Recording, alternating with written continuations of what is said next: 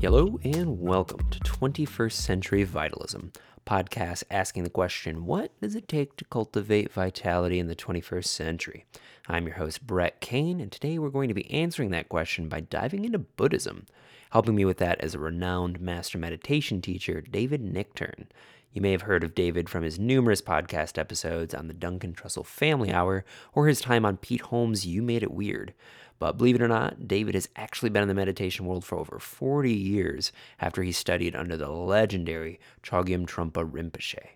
As one of the first generation Americans to really receive these beautiful teachings, David has gone on to teach thousands of students all across the world while somehow still managing to continue his life as a musician. Having been nominated for multiple Grammys and actually winning an Emmy, David has been featured in the New York Times, Fox News, and Netflix's The Midnight Gospel. He's also the author of two wonderful and impactful books, Awakening from the Daydream, as well as his newest, Creativity, Spirituality, and Making a Buck. He's easily one of the most influential teachers I've encountered in my life, so this has actually been a huge treat for me to be able to spend this time with him and pick his brain on how we can bring these teachings and practices into our busy lives. I really wanted to use this time as an introduction to some of the basic principles of Buddhism, but also explore how we can incorporate these teachings into a contemporary framework while still respecting the ancient roots. As a graduate of his mindfulness meditation teacher training, I can personally attest to his effectiveness in translating these ancient traditions into an accessible and very workable part of our modern lives. Buddhism has since taken the crown as my navigation system through the world of spirituality, and what I think inspires me most about it is that you don't really need to be a Buddhist to benefit from the principles and tools it equips you with. The practices we look at and talk about here are really meant for humans everywhere, of all backgrounds and belief systems, and that to me is the radical kind of practice that we need to genuinely transform the world. We're talking about the science of how to have a mind and cultivate compassion and generosity and equanimity. These are very important things that are rich to any culture of any time. So I'm really glad David was able to step in and help me introduce this topic. This is something we're going to be touching in and out of as the show continues, because like I said, it's been really inspiring and useful for me. So I think in the question of like, how do we cultivate vitality, I think a part of that is, how do we manage our minds? How do we relate to our minds, our thoughts? This is what Buddhism seeks to answer. So if you want to keep in touch with David's work, head on over to davidnichtern.com, see all of his upcoming events, and book your own one-on-one meditation training session. He's also going to be starting up another round of mindfulness meditation teacher training courses starting here April 7th. So be sure to check that out if you're interested in going a little bit deeper. As always, if you want to support this show, head on over to Apple Podcasts and give us a 5-star rating. It really helps us expand the scope of the show and continue to bring in excellent guests such as David. You can also follow us on Instagram, like us on Facebook. Subscribing to YouTube actually is probably the most direct way to stay up to date on the newest episodes, since it bypasses the algorithmic nonsense of the other social medias. You get, the moment I upload a video, you get the little bell and you're plugged in. So we are on every other streaming platform as well, from Spotify to Apple Podcasts. So just plug in any channel that you wish. There's usually a rating or suggestion kind of thing. So, help us out, and, you will get good favor in return. Also, another thing is that if you do want to really take a step into the meditation world, I'm also a teacher as well. Like I said, I did learn from David, so email me at 21stcenturyvitalism@gmail.com, and we can start that. We can do it virtually. If you're in the Grand Rapids area, we can meet in person. I also am a licensed massage therapist, so that doubles that email. If you want to reach out to me for body work, just let me know and I can get you in the books, and we could start working together and take a lot of the principles we talk about in the show and actually apply it to your life. That's what it's for. So otherwise, sit back, open your hearts, drink some tea, do some stretches, and welcome David Nichtern.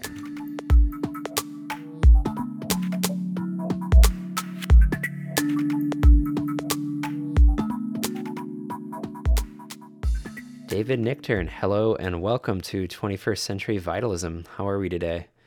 Thank you, Brett, and I'm happy to be here with you. And everything's so far okay. That's how we do it, right? Yeah, that's all we can. So far, so good. All we can ask for. Well, for the understanding of the listeners, I just completed your 100-hour mindfulness meditation teacher training that you offered virtually. And I just wanted to start off by saying that I think the program was really great. I was really surprised at what you were able to accomplish in a virtual space in terms of the transmission of the teaching. There's the oral aspect of it that I think actually carried across really well. So big ups for the navigating this weird time we're in. Thank you. And we have another one coming up. If we can mention it later on for those folks who might want to join in, that'd be great. Yeah, of course. Yeah, I'll have a bunch of links at the end too. So beautiful. Thank you. Yeah, I wanted to start this off. I was really thinking about it. I have a little bit of your time here and like so many directions I can take this. And I think for the sake of the listeners, starting at like the absolute basic, and this might be a little nebulous, but I wanted to really ask you, what exactly is Buddhism? A lot of people come to me and they think it's a religion, they think it's this or that, and I just think there's a lot of misunderstanding that clarifying might really be of benefit. Well, I have a sister named Judy. My big sister's named Judy, and I said, "Oh, you started Judaism, is that right?" So, Buddhism is named after Buddha. And so to look at Buddhism, you got to look at what Buddha means. And Buddha is not a proper name. That's an important thing. It's not like Fred or Brett or Dave. It means awakened one. And such a thing is also considered to be actually connected with our own inherent possibilities, our own inherent nature. So you could say there's a version of Brett Buddha and David Buddha, the kind of full ripening of somebody's potential, which is already there. So Buddha is just somebody who realized, in a way, a human being who realized their full potential of awakening. This particular Buddha, there are many Buddhas, by the way, throughout time and space, so there's not just like one and that's it. But Shakyamuni Buddha, who's the one who the current ism is sort of riding on, lived about 2,600 years ago and was born in an area that would probably be closest to Nepal now, so northern India. And you know what? He was a householder originally. It's an interesting thing. He wasn't born on a lotus or, out of a sort of magical way. He was, depending on who you listen to, there are sort of the origin story, there are some kind of magical imprints there, but mostly it's a human being who lived in a family situation and then became a dropout, a yogi. I mean, so in a way you could tell that story right now. And in fact, I'm actually writing a musical right now that's sort of a modern person mirroring the journey of the Buddha. And he dropped out, and then he wanted to kind of get closer to figuring out what is really going on with this particular life that we're inhabiting. And interestingly enough, many people in my generation did similar things. And they studied yoga, and they studied this, and they studied that, and they tried to explore reality. So in a way, he's an archetype also. He's a real person who lived in a particular time, but he's also archetypical of that kind of sense of exploration and journey and realization. Mm. When you say the ism part, I'm sorry, Brett, just to finish that thought, because you asked about ism. The ism part is how to do what he did. That makes it into an ism. If I just do something and then I don't tell you how to do it, and then it's just David, but if I tell you how to do it, it's Davidism. Cool. Yeah. So when you say things like awakening, a lot of people, I don't know if like a lot of people have the proper contextualization. A lot of people might hear that and be like, well, what do you mean? Like, I am awake. I'm here listening to what you're saying. I'm driving my car. Like, what are people awakening from, and why is it in the Buddha's context important to do that work? Yeah, great question and elegantly put. And when you mentioned somebody driving a car, I had the immediate thought of like, we think we're awake when we're driving a car, but anybody who drives a lot knows that you have moments where you go, oh my God, I'm driving a big, heavy vehicle at, 60, 70 miles an hour. Haven't we all had those moments where you just kind of come to a kind of more present kind of state of awareness rather than just meandering through time and space with your imagination, which is what we do most of the day. And it's why I wrote a book called Awakening from the Daydream, we think we're awake, but we're really daydreaming quite a bit of the time. So it's coming fully to your senses, fully to the present awareness. That would be what we mean by that. And also developing a real relationship with that aspect of our existence, which is less imaginary, more kind of direct experience. Okay. That's what I mean by it, anyhow. Yeah. So, what was it that drew you originally to this path? The listeners might not know, like you were one of the first generation Westerners to actually start learning and teaching these methods and practices. When you were young David, learning about this from your teacher, what was it that drew you to this? Like, was it already kind of an inclination in your family, or like Eastern Yeah. spirituality? Like, how did this come apart to be such an important part of your life? Yeah, great question. Well, as my friend Krishna Das says, I was born Jewish on my parents' side.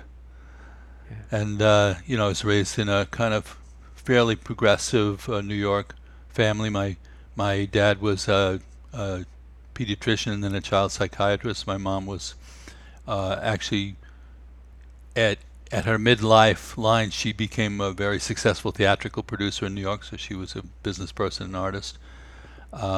Lot of creativity in my family, and a lot of healing kind of energies and so forth.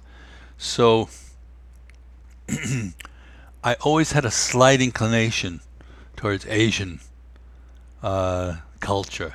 That manifested pretty early. I was, listening to Japanese imperial court music when I was 15, along with John Coltrane and kind of avant-garde jazz.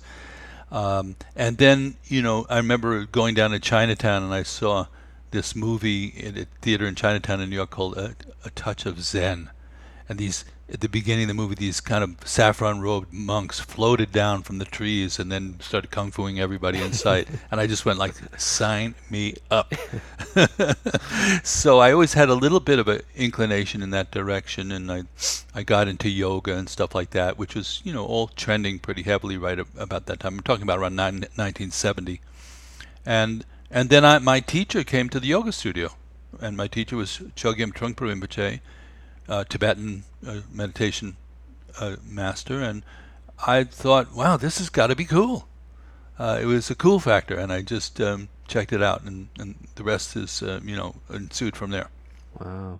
Yeah, I think the barometer of coolness is honestly like a really authentic and intuitive sense that a lot of people should really be leaning into more. Like the things that your flavor or you're attracted to, it's like there is something in that, you know. It's I'm glad to hear that that was a part of it. Yeah, I think that's how we operate, right? We kind of get a glimpse out of the corner of our eye of something, and it sort of sparkles a little bit. Of course, then you could just go from one of those to the next and never really get into anything. So that's the negative. The downside of cool is that, this is trending, that's trending, but can you stick with it after it finishes trending because it might still have some depth and authenticity that you haven't explored yet. Right. And I think that that's kind of a downside of a lot of the spiritual aspirants of this current generation is like, I know the term spiritual materialism, which your teacher originally said, I believe. Right. And, like the idea that you're just kind of shopping around, but you're not really like settling in anywhere. Yeah. Yeah. You think your generation is prone to that? I think so. Yeah. At Attention least, span kind of issues? yeah. I don't know if it has to do with like lining up with the way technology is also wiring our brain.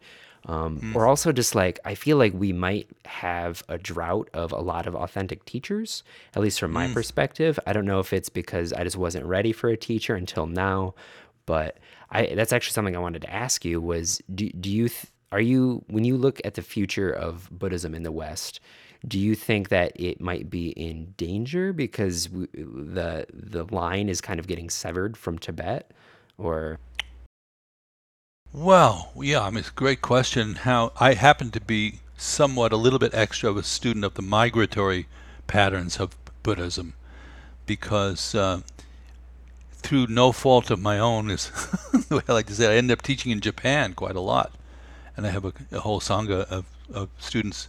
And we've trained with that same teacher training program you've taken. About 150 people have graduated from that in Japan.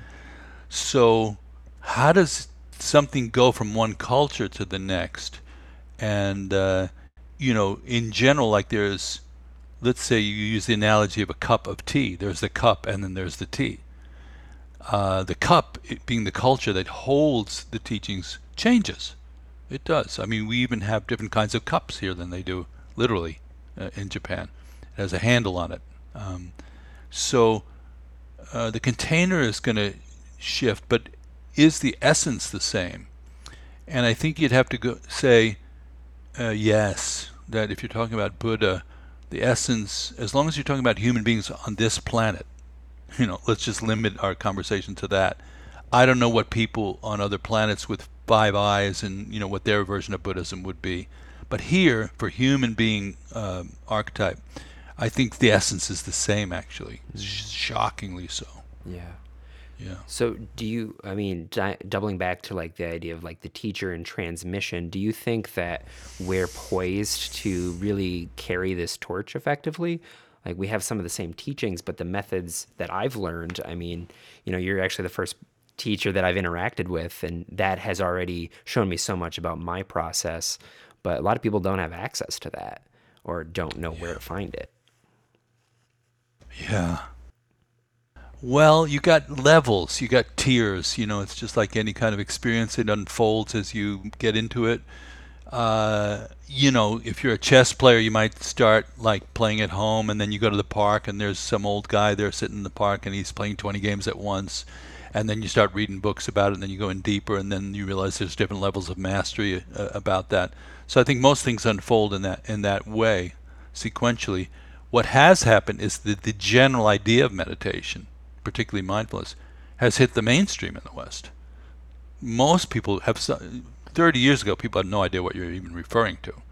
But most people have said, oh yeah, meditation is this, or my friend meditates, or, and through apps like Calm and Headspace, a lot of people get just simply exposed to the idea of, there's this great Tibetan teacher named Tenzin Wangyal Rinpoche. He has some wonderful books out, and he's a really good teacher. And he says, take the 3 pills, and it's silence, stillness, and spaciousness.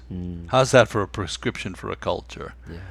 Yeah. And so could anybody understand those ideas? I think they're very simple ideas. Now, the apps get people at least tasting that. For example, on Calm, they have a TV ad that just has this circle. Have you seen that? And it just says, do nothing for the next 20 seconds. And it's a natural forest, and it's raining, and there's no other messaging coming through. There's just this loop of showing you the 20 seconds passing. And everybody who's watching that is getting a kind of transmission in a way. It's very clever because they are just being pulled into the notion of silence, spaciousness, and stillness for the length of a commercial. Yeah. So the idea is getting implanted, and my theory is that, and the reason I'm building out our Dharma Moon platform is I think people are going to want to go deeper, maybe not necessarily going into the kind of very traditional way of going deeper. So I think the American system is going to have a little more of a secular vibe to it. That's just our culture.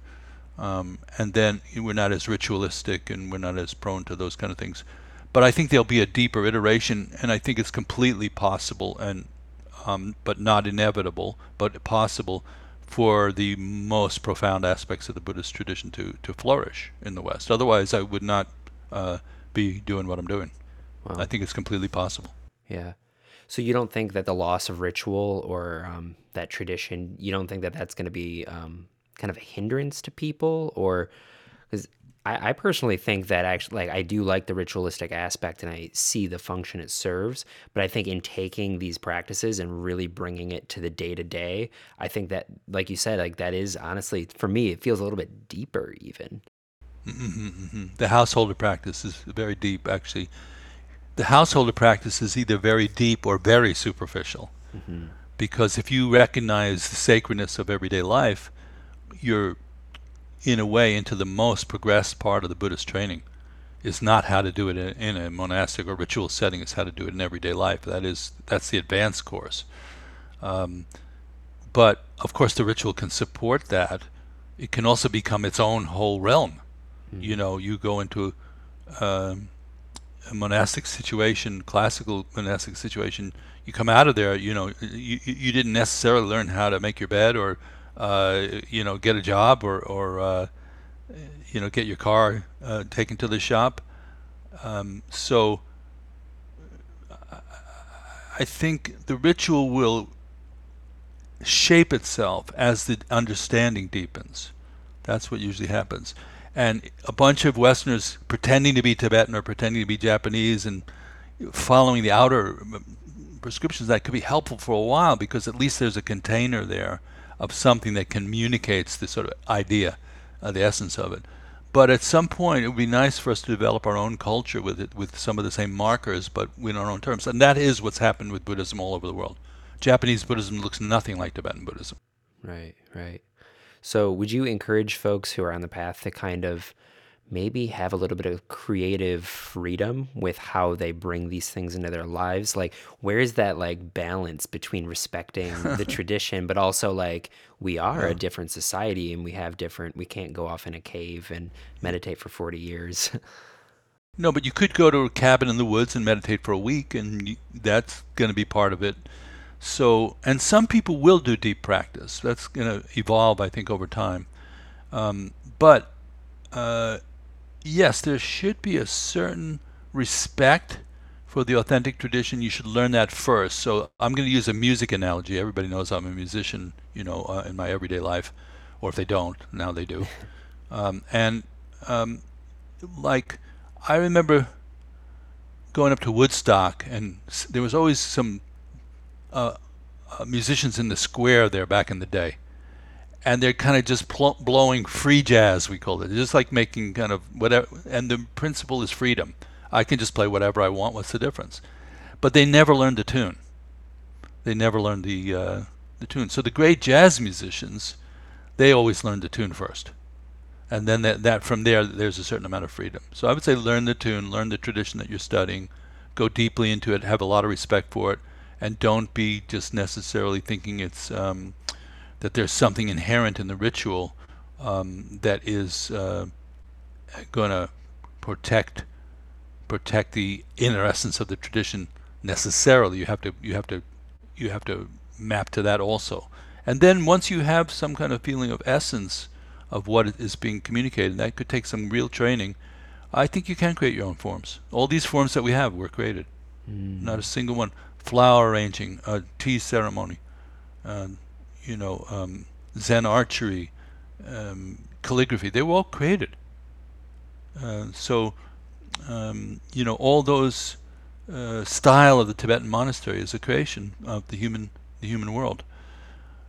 So it'll be interesting to contemplate how it could evolve in the West.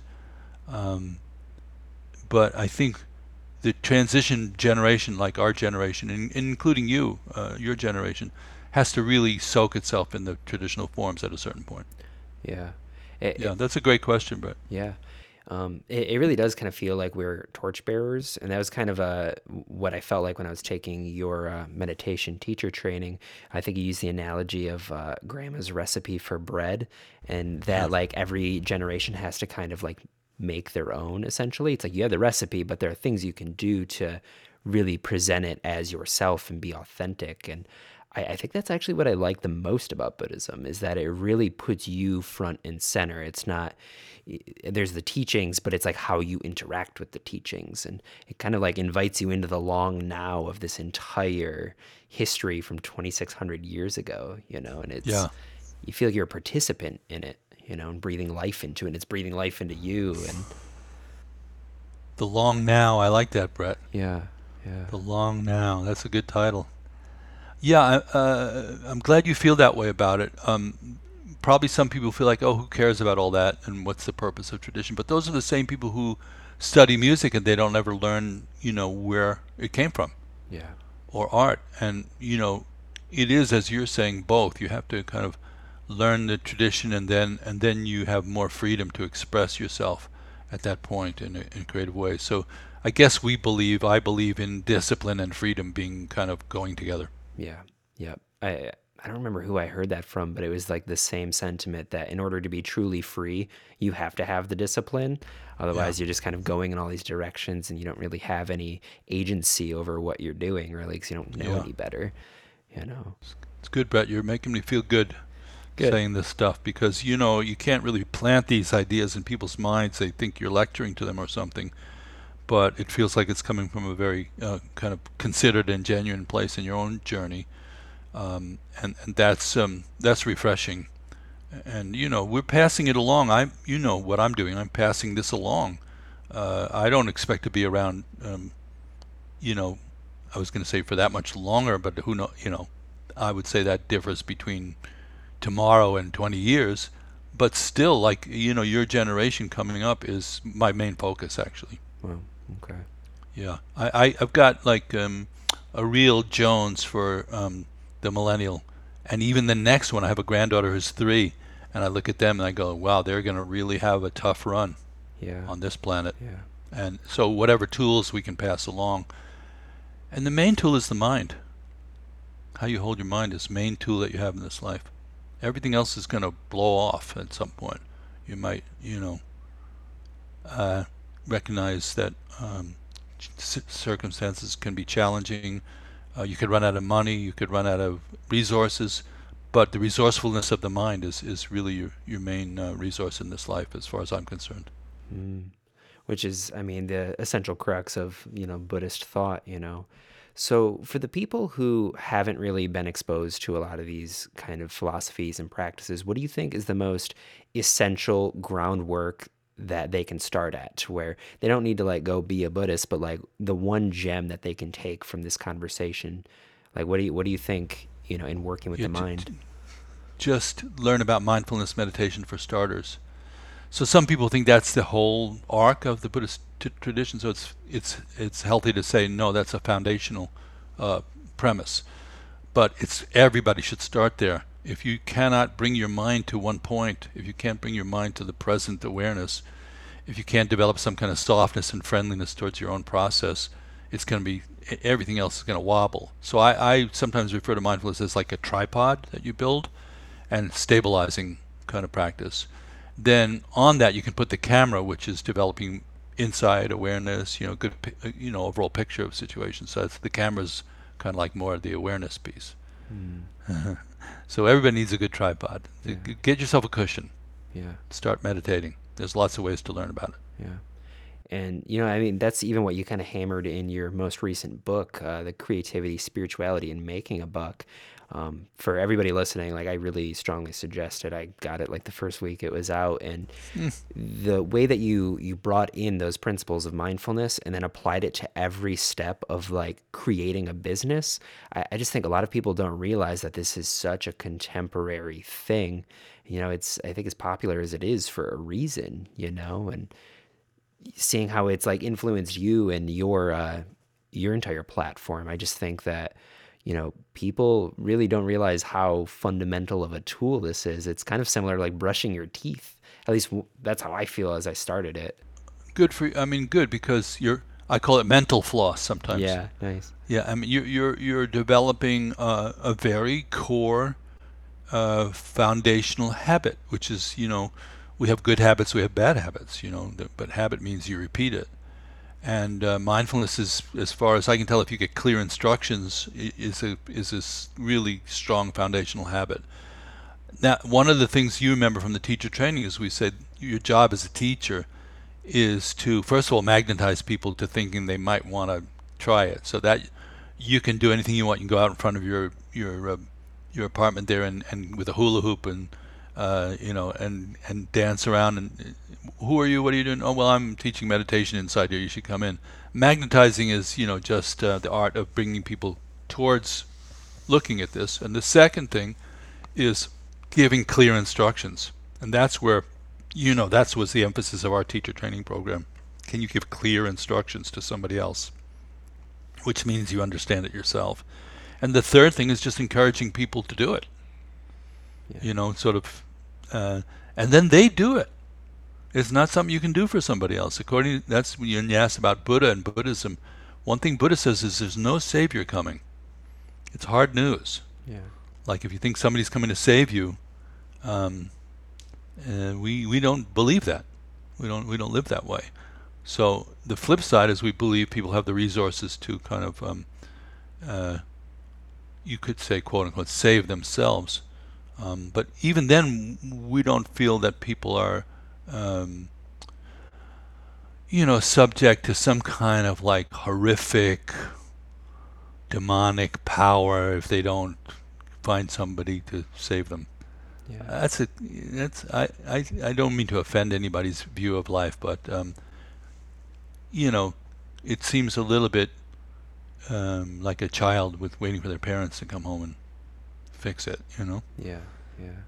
So everybody can believe whatever they want, as far as I'm concerned. I like to be very tolerant and very curious about what other people are into. But Buddhism's non-theistic. There's nobody coming to save you. Yeah. Powerful, right? It really is. I Even Buddha, by the Yeah. way. Yeah. Yeah. Yeah. I even heard that like because it isn't necessarily religion, like being a Buddhist could actually make you a better Christian even. Like you could be like is that a thing? I see you making the face, but I just feel like you can apply some of these even if you're not really fully into Buddhism, Well, is that let's be really clear about the delineation points. Anybody can practice mindfulness hmm and awareness. That has nothing to do with your metaphysical outlook or your spiritual tradition. It just, mindfulness means paying attention. Anybody can do that. And awareness means noticing what actually happens without bias. mm, So can anybody do that? No kidding. Everybody could. And most spiritual traditions have some version of those elements. Um, Now, beyond that, what what is going to benefit you or the situation, then most traditions get into some feeling of interpersonal domain. That's sort of the personal domain, and the interpersonal domain is, for goodness sake, be helpful to others. And in Buddhism, we say if you can't be helpful to them, at least don't mess them up. yeah. At least be considerate. But we do have the notion in the Mahayana Buddhism of actually um, being a bodhisattva or being somebody who cares about others. I think that's clearly in the monotheistic traditions. They have that as well. You know, do unto others as you would have them do unto you. That's just you know basic, good, clear thought process. So where it becomes that if you can be a Buddhist and not a Christian is if there's a notion of salvation that Right. would sort of like almost be a delineating point. Yeah. And it's interesting you're saying that because we're having a refuge vow Wednesday, and that's sort of a delineation. You have to really kind of say that you're letting go of that principle in a way that there's some external force that's going to have the power to rescue you from your own confusion. We take responsibility for it. Yeah. Yep. I think that that's, at least from the people that I talk with, kind of one of the confusing aspects of getting into practices like this because, like one of the core tenets of Buddhism is like suffering is a thing, yo.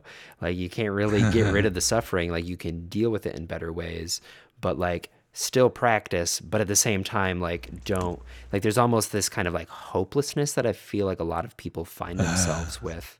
And I don't really feel it because I feel like this weird contextual, like I don't question it, I just practice, but I feel like a lot of people can kind of get stuck into this rut. Well, it's such a good uh, contemplation because hopelessness is being without hope. Is that correct? Yeah. Yeah. So, if you start from the premise that your situation's pathetic and unworkable, well, then you need hope. Yeah. Yeah. But if you start from the premise that your situation is eminently workable and fundamentally good, you don't really need hope. Whoa. There's nothing to hope. And what Rinpoche used to say is hope and fear always come together. They're like a couple. Mm. So, I hope this, I'm afraid of that. I hope this, I'm afraid of that. So, if we think of hope as just some kind of positive outlook and, thinking that there's an upside to things, there's nothing wrong with that. That's a good thing. But if it's something you're clinging to, like a life raft, and you never take the time to look and see that it's a life raft, but you're in a bathtub, not an ocean. Mm. You don't need a Yeah. life raft. You Yeah. need just to be tuned into where you are and what's going on. So I think that despair is the word that I came into my mind when you said hopeless. And people, if they're in despair, I think there's a lot of that right now. And that's not the kind of hopelessness we mean, where you have to dwell in despair. and a negative kind of feeling. It's just being without the need for confirmation either way of hope or fear, and just doing away with that paradigm is what we mean by it more. Yeah. Is that You kind of follow that logic? yeah, no, that makes sense. So it's kind of like despair is kind of like an active verb, Yeah. whereas like hopelessness is, I mean, you don't really have like a need for it, Yeah, I feel completely hopeless right now. Yeah. That's some authentic honesty. That's No, I yeah, mean, I'm trying to do things in the world, you know that, yeah, and but it's not based on hope. I'm just putting it out there and doing my best. yeah.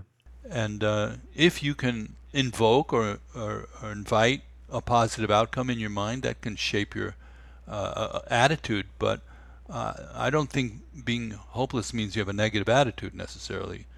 But you also don't have a false positive, so you just keep rowing. In a way, you become a great rower if you're not like looking at the target. I like that a lot. Yeah, I think that that's really useful considering the unique stressors that we're finding upon ourselves in this generation. I think, I feel for your team, and I feel like any kindred spirits we have because your team is exploring uh, in a similar way that my team explored, which is, we don't really want to just buy into the conventional lines around us. We want to see for ourselves, and you know that I have a lot of kindred spirit with the journey that your team is on. I can relate to it. I think yeah. that's what it feels like. Yeah. Well, I think that's what makes you such an effective communicator of the tradition is because you're actually listening and kind of relating to the fears that my generation is going through. Whereas I feel a lot of folks, they don't really listen or they like try and Mm. like push it to the side, like, oh, just get a job, get your mortgage. And, Get a job. but we really are in a completely different world, it feels like often. Oof. Yeah, I can't. I can only imagine. I do like to listen because views change as to what people think are important. And how people define themselves and their group of people. I feel like each generation has to do that. Mm, Like that's the grandma's recipe. You can't just imitate the previous generation, but you can take the recipe and say what about it applies to me. I had no interest in becoming Tibetan, for example, yeah, even though it has a sort of cool factor. yeah, yeah. Um, I just saw immediately, okay, well, if we just take that on and fake that, we're going to be even further away from who we really are. Hmm. We're going to be using spiritual materialism. That's why I love Trungpa Rinpoche, because he right away said, Yeah. cut through that fascination part of this and get to the real stuff. Mm. Yeah, and I think that that's what drew me to it. Like I had the intention of doing the meditation teacher training, and I've kind of been surfing around these teachings for a bit. But after having taken it, just the juiciness of it, it was very practical, very accessible. So, would you not consider yourself a Tibetan Buddhist then? I don't, I guess what I consider myself is beyond that even is a student of Trungpa Rinpoche, Mm, which is, I'm just speaking spontaneously now. yeah. And as he was 100% product of Tibetan Buddhism, there's no way. However, in many ways he transcended that. And also in many ways he was kind of an archetypical American in a way because he was an immigrant.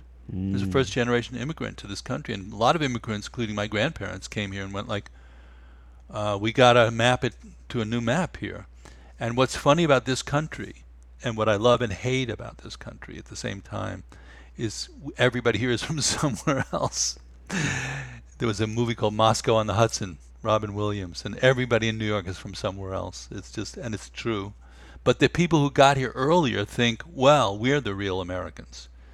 And that makes me mad. I get yeah. angry when I see that because I go, no, no, no, no, no. Your grandparents came, or their parents came, and everybody, faced this transition, and we should be kind to that kind of diversity. We've had a strange history as a country of being extremely welcoming and kind to diversity, and also the worst track record in the world in some areas about that. Yeah. So yeah, I think Trungpa Rinpoche was came to America just like other people have in the past, and he had credentials. You know, some people came from other countries that were doctors and lawyers, and they didn't work anymore. You know, like somebody who was a doctor in Yugoslavia, and they come here, they're not a doctor here. Mm. So he was a great master in Tibet. He was from a really super authentic lineage, and from the very very young age was relied upon as a leader.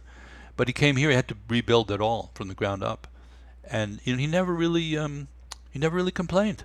Yeah. It was a lesson. Like I sometimes when I start to complain, I really think about him, and I think, no, let's not complain. Yeah. Just lean in a little bit. So I'm very much thinking more than a Tibetan Buddhist. I'm sort of a student of his in a sort of long arc sense. And he preserved certain aspects of Tibetan culture, and then he moved beyond certain aspects in a very demonstrable way that was at times, uh, you know, um, maybe not comfortable for some of the classical Tibetan teachers who came. They weren't sure if he was, um, you know, truly representing their tradition. Mm. I remember reading, I don't remember where, but it was kind of about how some of his colleagues from Tibet didn't think that the Westerners would be able to actually learn what he was teaching. And he was like one of the few people who actually believed in our capacity to like grok these things. Like, thank God that he did, you know? Yeah, yeah. He trained his students like serious practitioners. There's no doubt about that.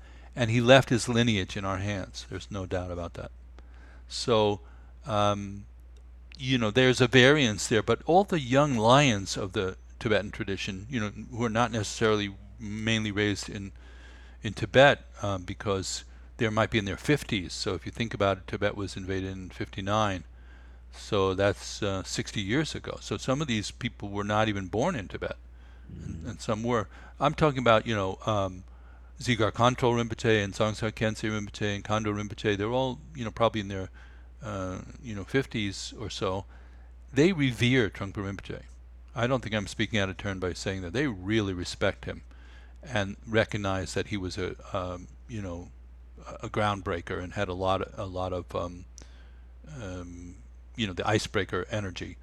Um, and also Trungpa Rinpoche was really confirmed by the two heads of his lineages in front of all of us.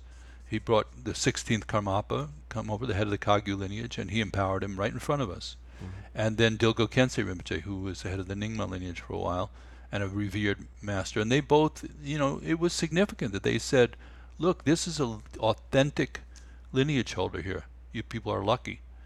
Um, and maybe you could say that's credentials, but to me, that's the right kind of credentials. Right, You right. know, Yeah, yeah. So I'm just kind of curious with your own path as you've interacted with a person such as this, like, what was it about like the Rinpoche path that didn't appeal to you? Like, I feel like you had an in, to where you could have probably, if you really wanted to like really step into the more monastic order, but it seems like you preferred to do like the musical route. Like, was that something that Trungpa Rinpoche would like kind of encourage you to keep following your own path, or like how did yeah, you decide between the full teacher musician dichotomy? yeah. It's a funny thing because lately, because I'm, manifesting more, I've been teaching a long, long time, but a little bit under the radar in terms of trying to let a lot of people know about it. Now we're trying to launch this Dharma Moon platform that, so that more people can come in and study and practice together and connect online. Um, I I never really felt called to monastic tradition. I think I'm too worldly a person. I'm really love music. I love food. I love society. I like business. I enjoy those things. So Trungpa Rinpoche, from day one, the first workshop I took with him in 1970, I think it was sort of probably middle winter in 1971 or late fall 1970, was called Work, Sex, and Money. And it Mm, was at a yoga studio. So creativity, spirituality, and making a yeah. buck isn't that far off. And he really strongly, strongly presented the view that these practices in everyday life were integrated, in his view, beyond the notion of trying to parse them out again for another 2,000 years. And then he presented the Shambhala teachings, which have that real strong message emblazed in it, that this is the sacred world. And that just resonated with me. I love hanging out, in the monasteries, and just the purity of that life and that approach. It's just, I have a lot of students, and if that looks like their karma, I send them to those kind of places, but I'm not the right teacher for them. But that makes you the right teacher for other folks, so you definitely have a niche, and I think like you really speak to a lot of the folks. I know it came up a lot in the teacher training who came from Duncan Trussell, like I feel like you actually are like a really good fit for the folks who congregate to that scene. Like it is like this doorway, and Well, they totally remind me of us. yeah. Everybody's tripping, everybody's looking around, everybody's kind of a little fragile. Yeah. Everybody's trying to find their way into or out of whatever the conventional situation is. I couldn't feel more at home. Yeah. It's a magical thing, because Duncan and I just sort of got to be friends, really, and with him there's a tremendous interest in reality and the mind and experience, and he's also somewhat fearless in terms of like not really he's kind of outrageous in a way, which I really like. And so he's a natural, to me it was a natural hookup between him and me and Trungpa Rinpoche. It was like a kind of reunion of sorts. And then there's a whole group of people, including yourself, I think, right? That's how you got into it. Yep. And they show up all the time, and Duncan is leading meditations on his podcast now, and a lot of his crew have taken the teacher training. So I feel like we're in sort of a very adjacent spheres, and I love him. It's as simple as that. I actually feel like he's a great person and a really creative person, and really honest person. And so for me, this is natural kind of fit. Yeah, I think like when I think about people's niche in the human ecosystem, I think he does a really good job at helping folks who got into spirituality through like psychedelic use. He really appeals to like the magical thinking folks, but then he also will like interweave people who have very, very deep practice and very structured ways to navigate. And he's kind of he's like a relay guy, he just like is crossing all these different wires for people. And and that takes a certain amount of selflessness to do that. I think he gets that it's not about him. Yep. And I've seen people get that and not get that. I really think Trungpa Rinpoche knew it was not about him. And he used to talk about being a grain of sand. He said the universal monarch is a grain of sand. There's no self-importance.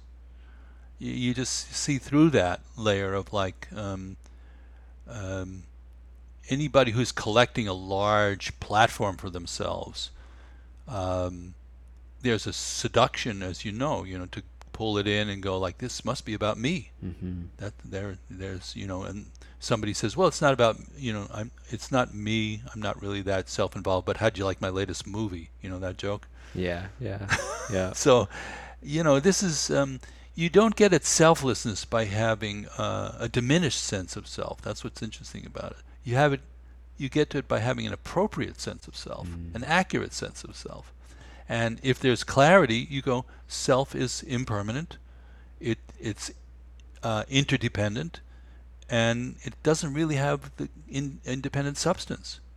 And that's what we mean by egolessness. Not that you don't exist, you don't have a car, you don't have a house. That's silly, So, I think as somebody's mind clears up, it becomes obvious that it's kind of less about them, and they'll feel happier too. Yeah.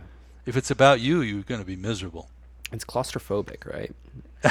Self is totally claustrophobic. Yeah. That's good, Brett. You don't really get to enjoy the fruits of what you're doing. You're too busy convincing yourself And like that just takes a lot of energy, you know? Yeah. It's You get tired. It's this, and you can. I have a chapter in my book, monitor your energy, and if when you become, fixated, your energy starts to drag, mhm. and when you move into the flow of the situation, somehow you can ride the energy. It's like surfing. Yeah. You don't fight the wave. Yeah. Yeah, that's good, Brett. Are you teaching now? Have you started classes? So because I ended up moving and I just got back from Florida, I haven't been able to settle into that. But I actually do have a workshop in the works that I'm going to start kind of broadcasting. So Yeah. yeah, I Okay. was kind of debating on doing like maybe like a daily meditation for like a month-long challenge where I do it like live streamed, just to invite people in to just kind of feel the space out. But yeah, I'm going to see how it works. I'm going to actually meet up with Neil sometime this month, and we're going to go over Yeah. exactly how I'm going to roll it out. 'Cause as a massage Wonderful. therapist, that's been my, my bread and butter. So I'm gonna, Trungpa Rinpoche empowered us. He yeah, did. It was explicit, and I feel like we're empowering you guys. yeah, That's how it goes. That when you talk about lineage and tradition, that's how it goes. You don't just go like, oh well, these people couldn't understand this, and Um, so I'm pretty proud of my students. To be honest with you, I feel like so far so good in terms of upholding it. All we want to make sure is everybody can go deeper, yeah, because there's so much depth to it. Oh my goodness, hmm, it's like music or anything else like that. There's so much depth. So I'm going to really work my ass off for the rest of my life to enable people who want to go deeper into these things to have some way to do it. That's the rest of my life. yeah. Well, I thank you. I'm sure I'll be plugged in for a lot of that. Do you almost feel like you have like a sense of responsibility being one of the people who actually receive that direct transmission? Are you operating out of responsibility, or is it joy, or like what motivates you? Rinpoche said in his will, he said, "I will haunt you," and it's the most haunting thing about your teacher for me is that they're not completely external to you. Hmm. It's easy for a ghost to haunt you, and it's like two people. But if the ghost is inside you, that's a different kind of haunting. And I also have my sangha. I have my Dharma brothers and sisters who are there. We're getting older, It's like I'm talking about a bunch of people in their 70s at this point, but they're pretty juicy, Yeah. and there is a certain dedication that is strong, and to carrying forward, and everybody's looking, to do their best. So I guess the conventional notion of retirement, can you imagine the Dalai Lama retiring from Right. what to what, Right. Yeah. So, yeah, I feel like it is a certain sense of responsibility that was put out there as such. And at times when Rinpoche was alive, the responsibility was very, very challenging, because he was going, it's you people or it's nothing. Yeah. And that was, um, caused people like me to make decisions in our lives to sacrifice certain things. I was living in Los Angeles, having hit records, and sort of in a beautiful house on Mulholland Drive, and he asked me to go be the director of Karma Chilling in Vermont, the meditation center, for $25 a week, Oh, jeez. with a wife and a brand new Yeah. baby. Oh my Ethan was goodness. a baby, so that was hard. Let's not get confused about this. This is not a love and light trip in the sense of like, oh, Guruji was so nice. I mean, Guruji's going to kick your ass. Yeah. Yeah. Whether they do it literally or not, it's like you're getting trained. Yeah. And so, anybody who's had any kind of real training, it's not all into your comfort zone, Hmm. right? Yeah. So, at the end of the day, though, mm, the kind of sense of appreciation is overwhelming, actually, at times. Just that we had such good fortune, and that includes him working himself to death, basically, is what I saw. Just never, when we talk about leaving it on the field, he never really thought about himself. Wow. He never thought about himself, and then he introduced us to the whole gang. So the fact that I got to meet the 16th Karmapa, Dudjem Rinpoche, Kalu Rinpoche, Dilgo Khyentse Rinpoche, those were the blues masters, Yeah. Brett. Yeah. that was, you don't have that anymore. And it was only through Trungpa Rinpoche's extreme effort. Before Karmapa came, he stayed awake for 4 days in a row to get the place ready because we had no idea. Right. Wow. So these teachers, these beings, have completely changed my life. Period. And when I think about them, I think goodness, and I think about compassion, and I think about wisdom, and it's no different than visualizing their image in my mind. Yeah. So I feel like I've met the Buddha in person. That's really a very unique and special feeling. And I'm, doing my best. Yeah. I'm doing my best. Yeah. And sometimes it's not as good as it could be, and sometimes it's like, okay, you leaned in, you did it. And then we're all trying to have fun too, right? Yeah. You want to enjoy your life. And I think I wasn't taught, you have to be a martyr or something like that. So appreciation, enjoyment, that's part of our culture at Dharma Moon. Yeah. We've got a lot of musicians and talented people. I go like, okay, let's have some celebration too. Yeah. Well, I think that's what adds to like the longevity of the situation too. That's what keeps you, you're able to work until, the end, that's what you're saying. If you weren't able to have joy, right. That's the fuel. Yeah. I mean, how old are you, Brett? I'm 27. Wow. Got some years ahead of me. Well, hopefully. What's funny is most of the people I talk to, they think they're old already. You don't think that, right? No, I see exactly where I'm like, oh, I got so much. Like I'm not even 40 But you're yet. so wise, Brett. You're so wise for somebody that at that point. It's very encouraging, and you just have to know that if you need support for what you're doing, I'm available to help you. Thanks, personally. David. I really appreciate that. Yep. Yeah, I definitely have intentions to keep plugged into the Dharma Moon community. I think it has definitely spoke to me in a way that nothing else really has. So, yeah, it means a lot. Yeah, thank you. Yeah. I mean, that's so inspiring to hear. Yeah, it's huge. Like it really, we don't have the whole gang, this generation. So, you might not feel it, but I wonder if like Trungpa Rinpoche felt similar things to how you felt, like I might not be doing enough. I don't know if that was even a part of his like, his psyche at that point, but he said, I never give up on anybody. And so he said a lot of things to us that were not like the teachings per se. They were pith instructions, but they were ear whispered. He said them right to you. It wasn't like you're reading it from a book. Yeah. I never give up on anybody. Wow. And I thought like, whoa. So if somebody annoys you a little bit, or you think, oh, they're kind of slow, or they're kind of thick, or they're kind of arrogant, what a simplification to just go, okay, that's the ground.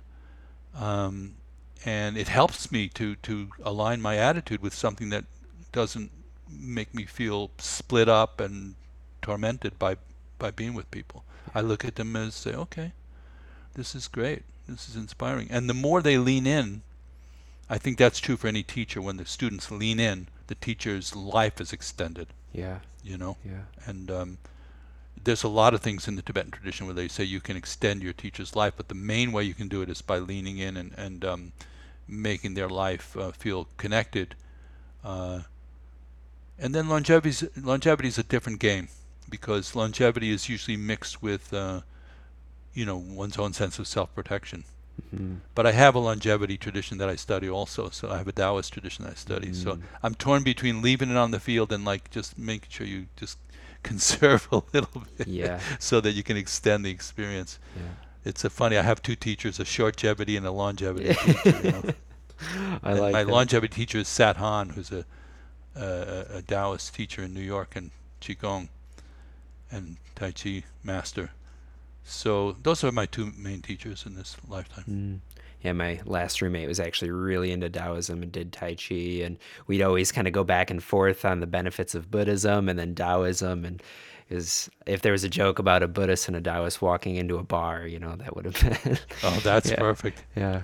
Yeah, fun. The Taoists protected the Buddhists at some points in history, and maybe in China it might have been a little harder to distinguish, because these are just labels.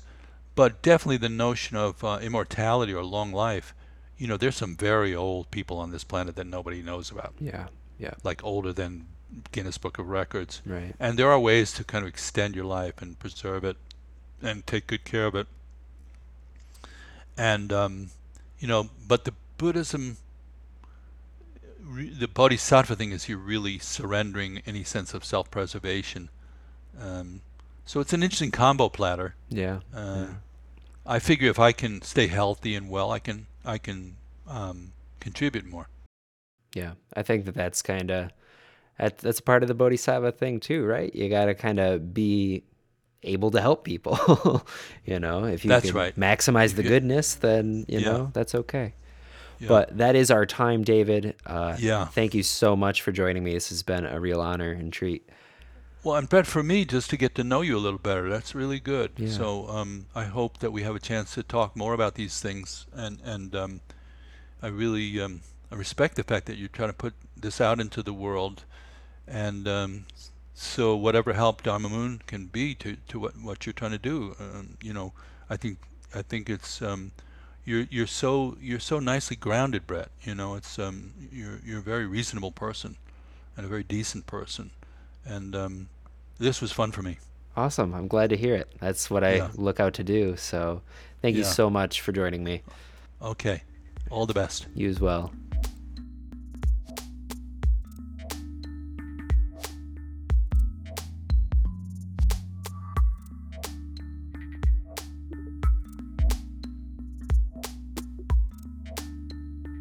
All right, my friends, that was the episode. Thank you so much for listening all the way till the end. I truly do make this show for you. I will say it until the day I die.